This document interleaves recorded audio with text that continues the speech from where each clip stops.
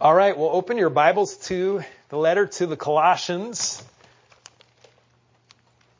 We've been going through verse by verse, and this morning we're in chapter 2, and I'll read verses 6 through 10. Therefore, as you have received Christ Jesus the Lord, so walk in him, having been firmly rooted, and now being built up in him, and established in your faith, just as you were instructed, and overflowing with gratitude. See to it that no one takes you captive through philosophy and empty deception, according to the tradition of men, according to the elementary principles of the world, rather than according to Christ. For in him all the fullness of deity dwells in bodily form, and in him you have been made complete, and he is the head over all rule and authority. Well, we're about in the middle of the letter of Colossians. We're to the heart of the letter, and Paul has sounded some notes in advance about what this letter is all about as he goes through kind of the introduction, the prayer that he gives, who the letter is from, who the letter is to. But now he's here, and so he's unloading his central concern. And so the verses that I read are actually a pretty good summary of Colossians itself. You have kind of a letter in miniature in these verses that I've read.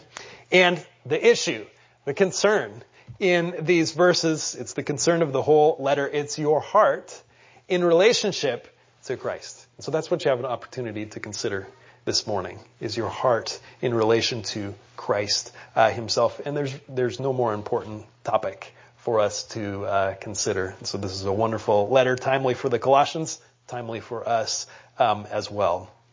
I'm usually not one for alliterating my points, making them all start with the same letter. But this morning I do want to give you 3 W's, although I'm cheating on one of them. So first we're going to look at, to walk in Christ. Second, to watch out for substitutes for Christ. And third is to know why. There's the W. I hope you heard it there. Know why Christ is as important as he is. So walk, that's verse 6 and 7. Watch out, that's verse 8. And then know why. And that pretty much sums up what even this whole letter of Colossians is about, kind of in a concentrated form there. So first, walk.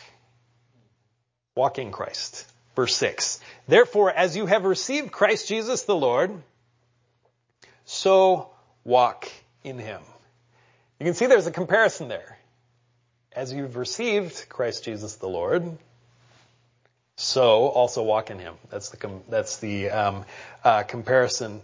And there's something about the way in which the Colossians first received Christ on the day that they were saved, that sets the pattern, that sets the template, that blazes the trail for also how they are to walk in him. And he doesn't say what it is here in this verse. He just says, just as you've received Christ Jesus the Lord, so also walk in him. They received Christ, the person of Christ. That's how they were saved. They did it through his word. And so they received it. The word that's used here is actually for like a tradition being handed down or something, a word here being handed down to them. But it's a person they received through the word, and that is Christ Jesus himself. It says Christ Jesus the Lord. When you were saved, you received Christ Jesus the Lord, and so it emphasizes that title. It's a title of authority, title of Lord. You receive, it's a full name that's given to the Lord Jesus Christ, and actually kind of an unusual order, and so it should jump out. You've received Christ Jesus, the 3 names here, Christ Jesus the Lord. And so when they received Christ, what was it about his authority that they needed? They needed not just a new authority in their life. In fact, they needed not just one with all the authority of God as creator. That itself wouldn't have really done them much good at the moment of their salvation. They needed one who was Lord of salvation, Lord of righteousness, Lord of sin, Lord of death. One who's Lord in such a way that he has the power to save, the power to forgive, and the all-conquering power to cleanse, to free them from the grasp of sin. And so Christ had to die on the cross and rise from the dead in order to be Lord in that way. He had to be the one who has the keys of death and of Hades because he died and he is alive forevermore in that way. And so when the Colossians were first saved, they said, I need one who has that kind of authority. No other kind of authority is going to be a help to me at all. I need one who has that kind of authority. I need Christ Jesus the Lord. And they trusted in him. They depended upon him. They depended on his power to save. So Paul's drawing on that. He's drawing on that as something that he has in common with all the Colossians, even the ones that are the most confused by the heresies that have crept in and are seeking to be a danger. That's why he's writing this letter to them in the first place. But they all agreed upon this. So much that he could use this as a model for how they were to walk. That's the point of disagreement with them. And so he reminds them of how you were saved. Just as you have received Christ Jesus the Lord, Christ was everything to you. His lordship was everything to you. His authority was everything to you. You trusted not in yourself, but totally in him. And that is similar, not totally the same, but it's similar to the way in which you should walk with him. And so even the most confused Colossian Christians would say, oh yeah, I do remember that. I do remember how I received Christ Jesus the Lord. And now I'm walking, I'm using tools that are not fitting that pattern. I've brought in some alien things for that, but I need to walk in the same way. I need to walk where Christ is everything. Christ is the center of all. So Paul says, and this is his command that he gives here. It's the first one for my outline. As you've received Christ Jesus the Lord, so walk in him. How do you walk in Christ? How do you walk in Christ? That's a very important question. And when we get to chapter 3, I'm waiting to get there. Chapter 3 will tell you what a walk in Christ looks like. In other words, what kinds of things you should be doing and being if you are walking in Christ. And as it turns out, what the walk in Christ looks like is doing and being and growing in all the things that are found in Christ's character, and especially the things that were put on display when he was in the act of accomplishing our salvation, such as love, such as humility, such as forgiving others. Those are the things that we're to walk in when you walk in Christ. That's what it looks like to walk in Christ. Those are the activities that you are to be doing. I was reminded of Matthew chapter 11. Come to me, all you who are weary and heavy laden, I will give you rest. Take up my yoke upon you and learn from me. Learn from me. That's the part I was especially drawn to. Learn from me, for I am gentle and humble in heart, and you will find rest for your soul. So to walk in Christ is to walk in it's to learn who Christ is in his heart and then to express that same character. And chapter 3 kind of delineates all of those things that a Christian is to be.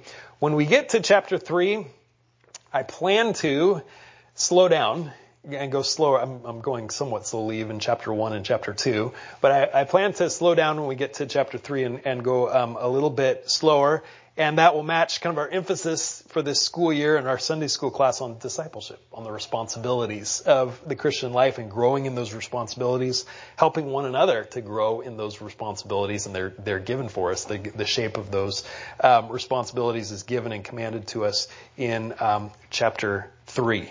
And so that's what it looks like to walk in Christ. But as he says it here, and here's the section where he's kind of grappling with the heresy of the Colossians, he doesn't emphasize what it looks like as far as what you do, the actions that you do, the character that you grow in when you're walking in Christ. Not so much the content of walking in Christ as the resources. As the resources that you have to walk in Christ, the resources you're drawing on to walk in Christ. And so there's 4 descriptions that he gives of walking in Christ after he commands it. After he commands it. Walk in Christ, rooted, built up, established, and overflowing with thanksgiving. And that's what he has in verse 7. It's an odd picture. These are all pictures. And we'll go through them one by one, somewhat briefly. But it's an odd picture. It's hard to walk when you're rooted, normally. So it's a picture. It's one that kind of sticks out in your mind. And most things that rest on a foundation, you're to be founded on, also don't walk. They're stationary. But these are the words that he used for the walk and drawing on the resources of Christ. So he says, therefore, as you have received Christ Jesus the Lord, so walk in him, having been firmly rooted, and now being built up in him and established in your faith, just as you were instructed, and overflowing with gratitude. A common complaint of employees is that they're given a task without enough resources to accomplish it. So they say, hey, boss, you've set me up to fail. Here, I don't have the resources that you've given to me. These are the way that it's pictured to depend upon the resources in Christ. And they are certainly enough. They're abundant, these resources. So the first picture comes from the world of plants. It's to be rooted. Walk in him, having been firmly rooted. And so the picture that you get from this is like putting roots down deep into knowing Christ. Putting roots and growing for your roots, kind of unseen. You know, the actions that we come to in chapter 3 are the way in which it's going to be seen. These are the roots, and the roots go down into Christ himself, because it's walking in him. It's walking in Christ. Having been firmly rooted. The Lord Jesus Christ, before he left his disciples and prepared them for his absence, put it like this. He used the same kind of picture from plants. Abide in me, and I in you. As the branch cannot bear fruit itself unless it abides in the vine, so neither can you unless you abide in me. I am the vine, you are the branches. He who abides in me and I in him, he bears much fruit. For apart from me, you can do nothing. And when we get to chapter 3, we're going to get all the different kinds of fruit that come from abiding in Christ. But here it's the emphasis is really on abiding in Christ, where it comes from, where the fruit comes from, and it comes from abiding in Christ. It comes from putting roots down deep in Christ. So the first picture of walking in Christ that Paul presents here comes from the world of plants. The second comes from the world of architecture. Being firmly rooted and now being built up in him. Being built up in him like an edifice, like a building that's being built on a foundation, and the foundation is Christ. The wise man built his house upon the rock. The foolish built his house on the sand. The rains fell, the floods came, the winds blew. They slammed against each house. The house built on the rock did not fall, because it was built upon a rock. The rock that was built upon the sand fell, and great was its fall. And so the foundation, the rock that we're to build on, and then build all the fruit of the Christian life, is to be built firmly upon Christ. Christ is the rock, the stone laid in Zion. Thus says the Lord God, behold, I'm laying in Zion a stone, a tested stone, a costly cornerstone for the foundation, firmly placed, and he who believes in him will not be shaken.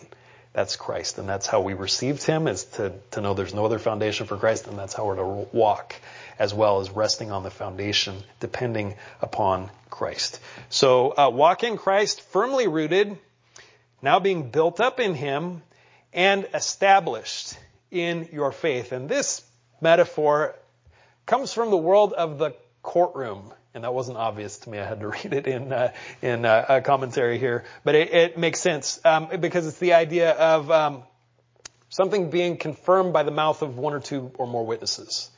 And so in the courtroom is where you want to do that. You want to establish something and confirm it. Not just assert it, but confirm it in a way that stands, and in a way that can be proven. And so we're to walk in Christ is to be firmly rooted in him, being built up in him, and established in your faith just as you were instructed. And so all the experiences of walking in dependence on Christ, and the trials and the difficulties that come as you're walking in dependence on Christ, all of them confirm the truth about Christ that you first believed. They're like another witness confirming what you first believed, his lordship over sin and death and hell and Satan. That's yours, and the resources of that are yours. And as you walk in those things, you see them carried out in your life in such a way that confirms what you first believed when you first believed in Jesus Christ the Lord. So established in your faith just as you were instructed.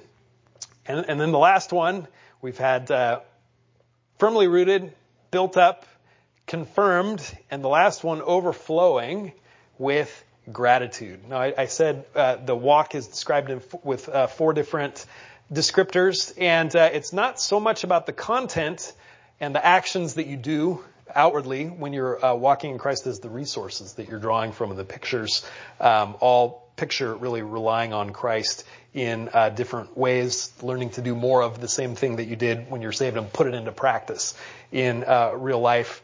But this one has to do actually with the content. This is actually one of the things that you do. And it's interesting, the one that's singled out here, it's thanksgiving. Overflowing with gratitude. That attribute of the Christian life is so important that it's a fruit, really.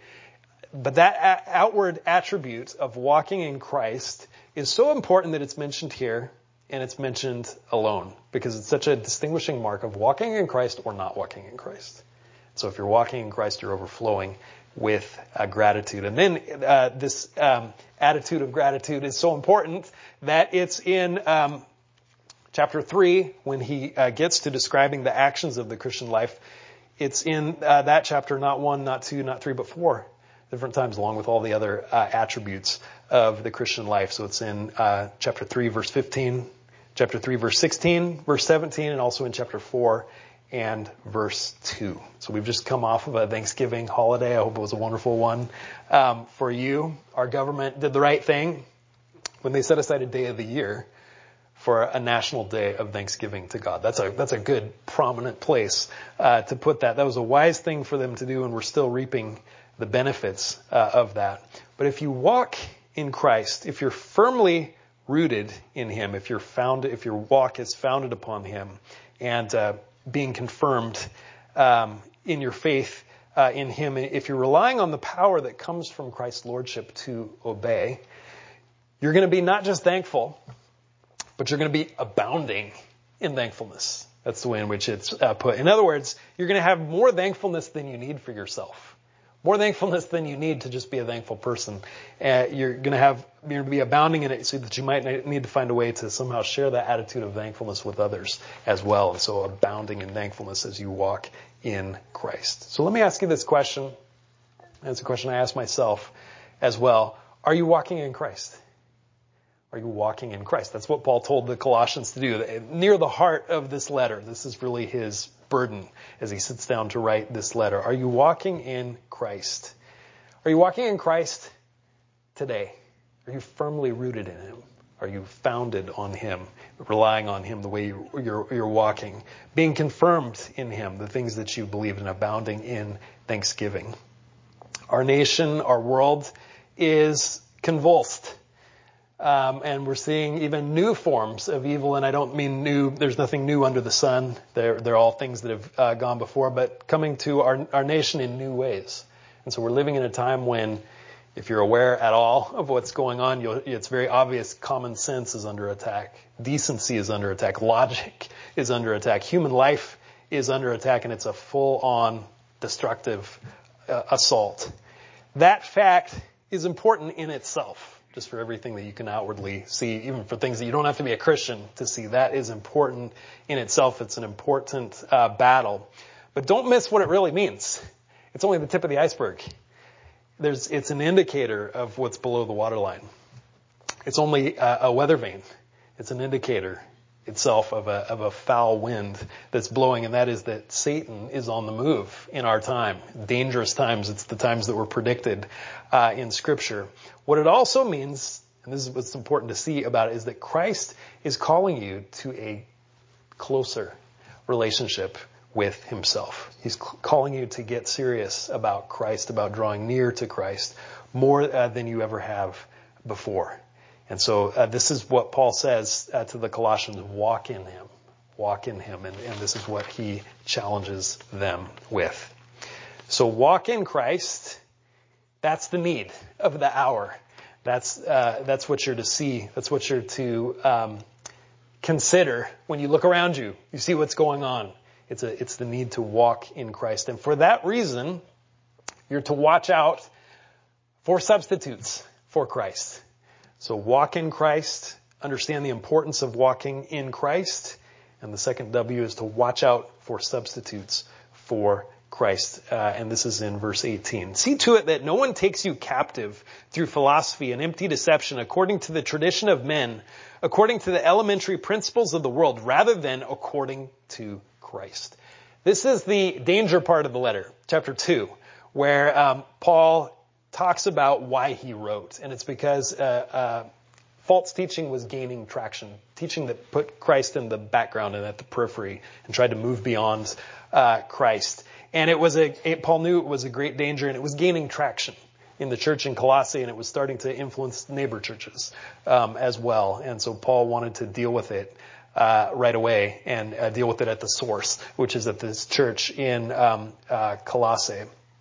And so this is the part of the letter, chapter 2, especially this verse as well. And he goes on later where Paul confronts the danger that they were dealing with. And he describes it in the way that's mentioned here.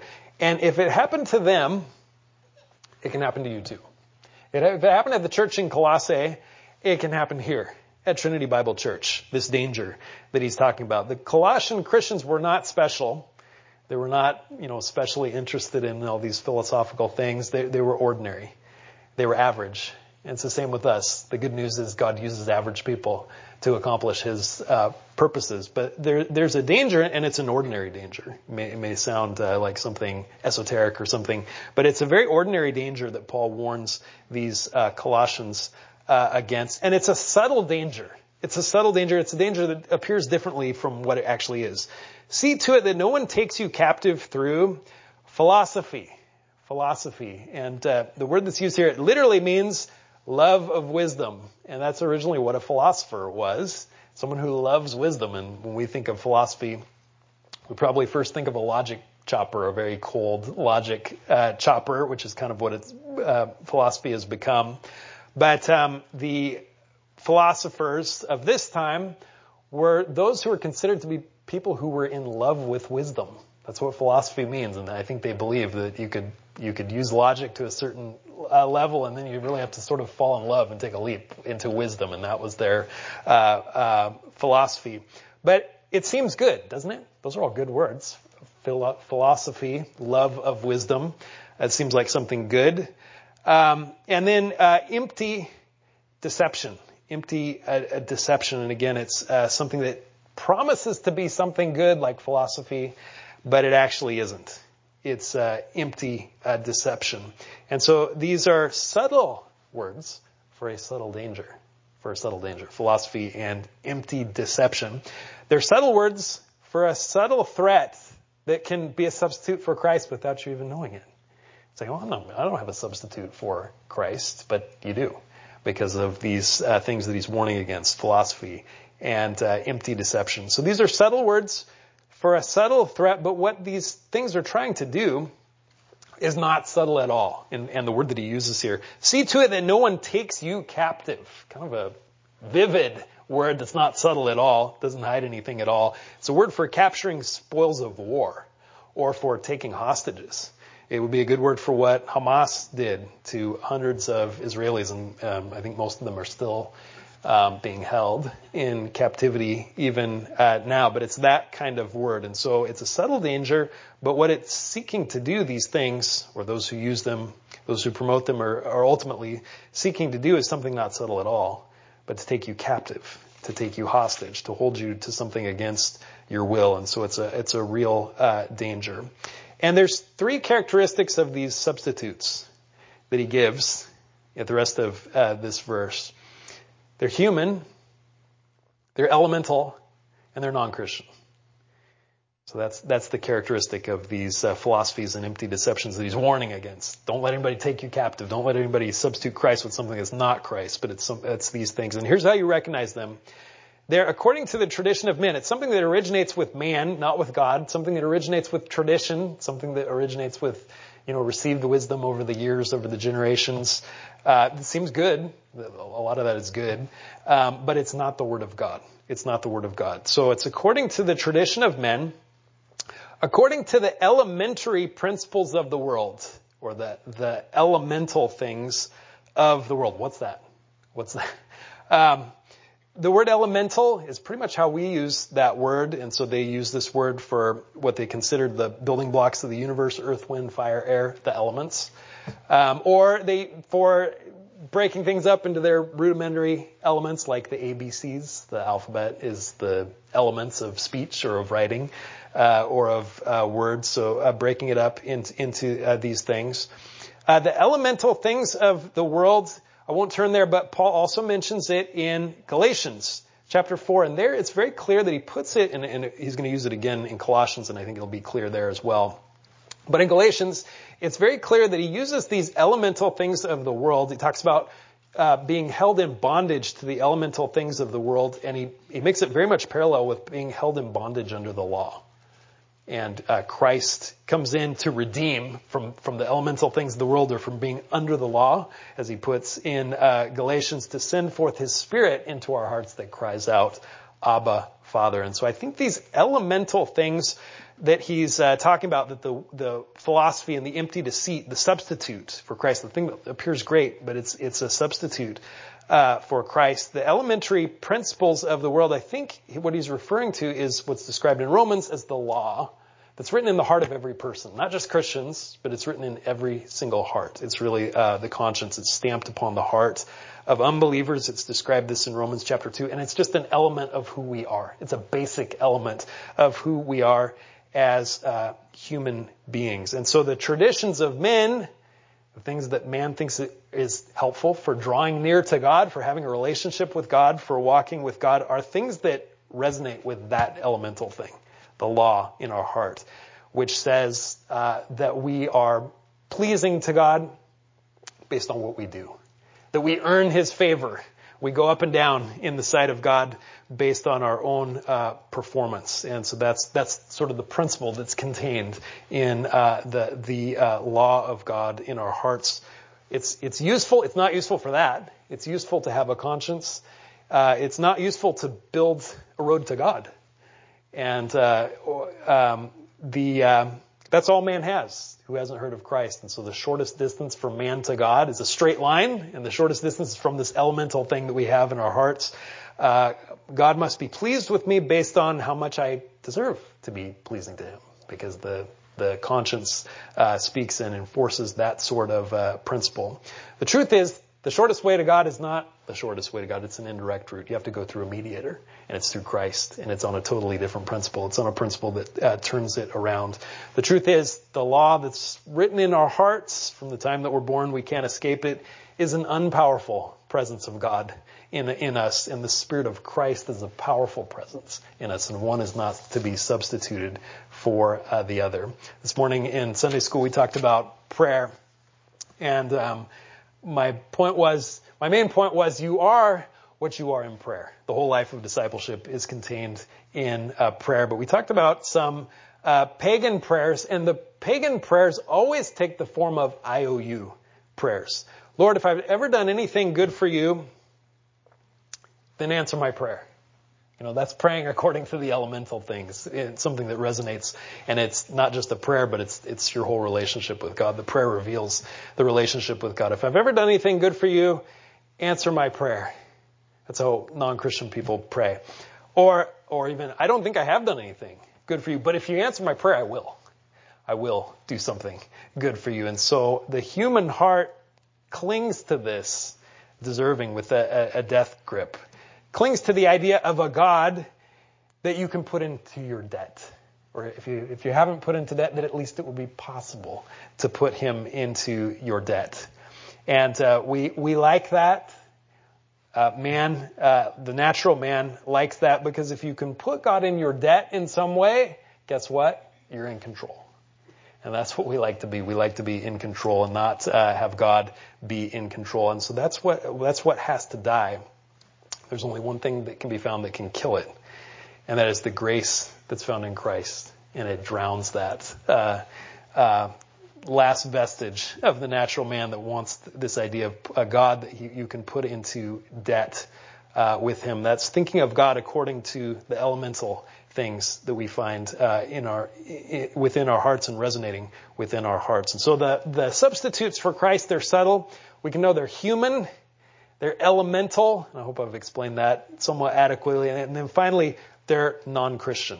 They're the opposite to Christ. And so that's the last attribute of these substitutes. According to the tradition of men, according to the elementary principles of the world, and not according to Christ. Not according to Christ. And so the way in which Christ interacts with what people believe before they're saved is not so much a completion of like the final step of what they had believed before, but a collision. A collision. It's not so much something that resonates with the best of the world's teaching, Christ is, but rather something that shatters and destroys it and then reigns in its place. And so it's not law that rests at the bottom of your relationship with Christ. Even the idea that nobody's perfect and so Christ will come in and fill the gaps, and make up whatever you're not, but it's law still at the bottom. It's your performance still essentially deserving at the bottom. No, it's grace at the bottom.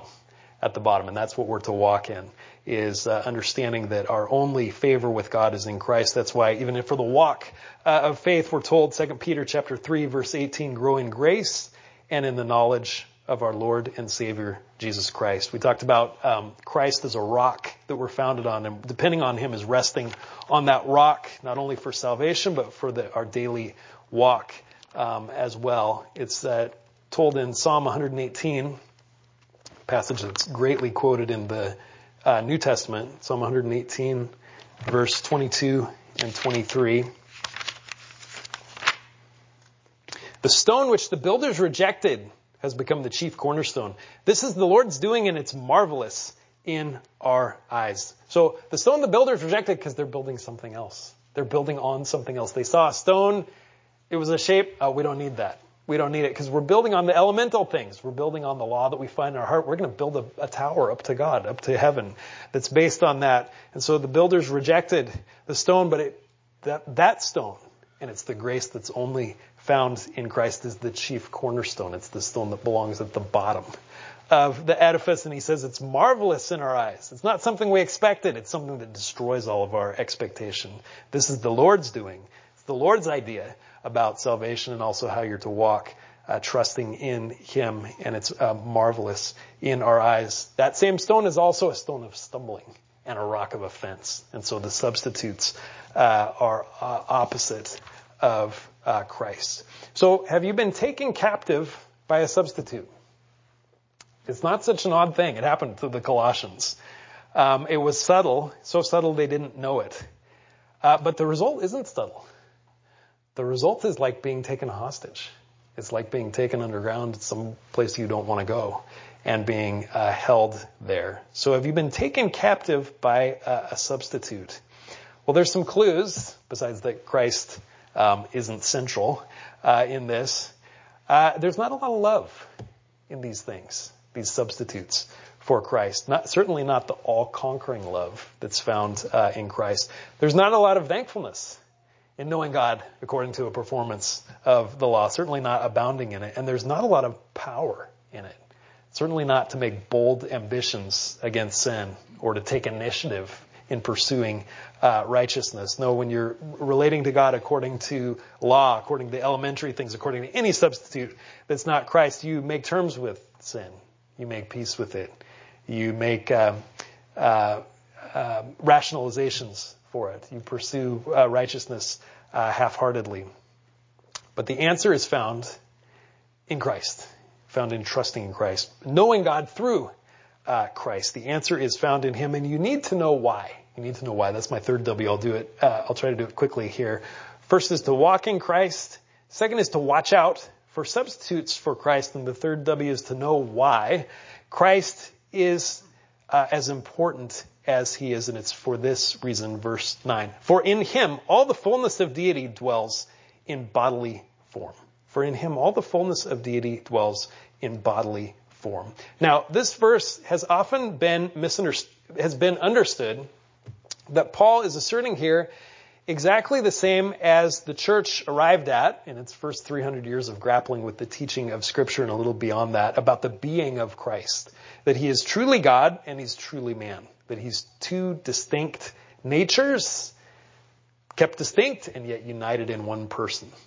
So that he is truly God in every way that you could be God, and truly man in every way that you could be man at the same time. And so this has been understood as asserting one part of that he is truly God. For in him all the fullness of deity dwells in bodily form. And so, according to this way of understanding it, you could say the same thing of the Father, because he's God too. All the fullness of deity dwells in the Father. Or you could say the same thing of the Holy Spirit. In him all the fullness of deity dwells in, well, you couldn't say in bodily form, but at least you could say in him all the fullness of deity dwells. Well, don't throw stones at me, because first of all, I believe all that wholeheartedly, that that Christ is God, that he is man in one person. And second, what Paul is saying requires that. What Paul is saying requires that. But I actually think that Paul is saying more than that here, more than something about the being of Christ in itself.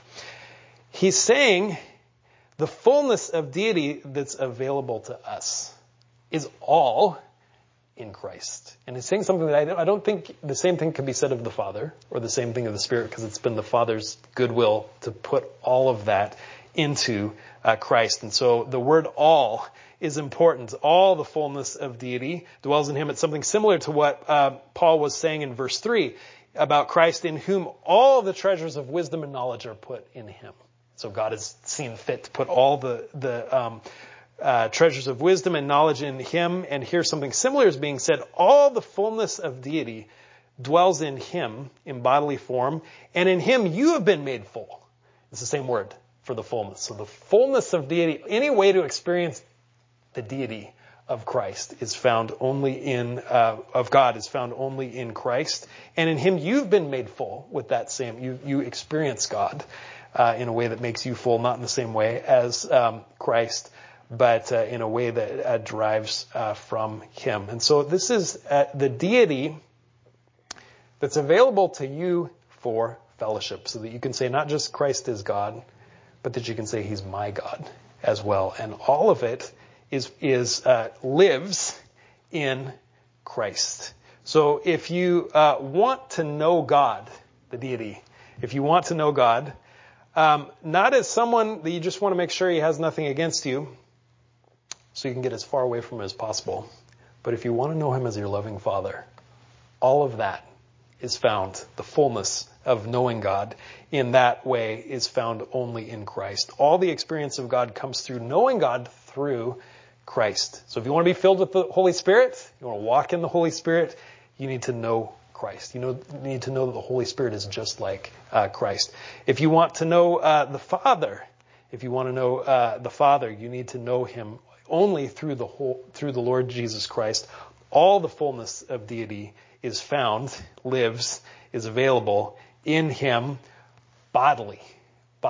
In other words, the things that he accomplished in his body is what represents God for you. All the things that he accomplished in his body, especially what he did on the cross in his work that he became a man to do. So the love by which he, in his body, as a human being, paid the penalty for sin, or the all-conquering power that he has because he has died and he has risen again.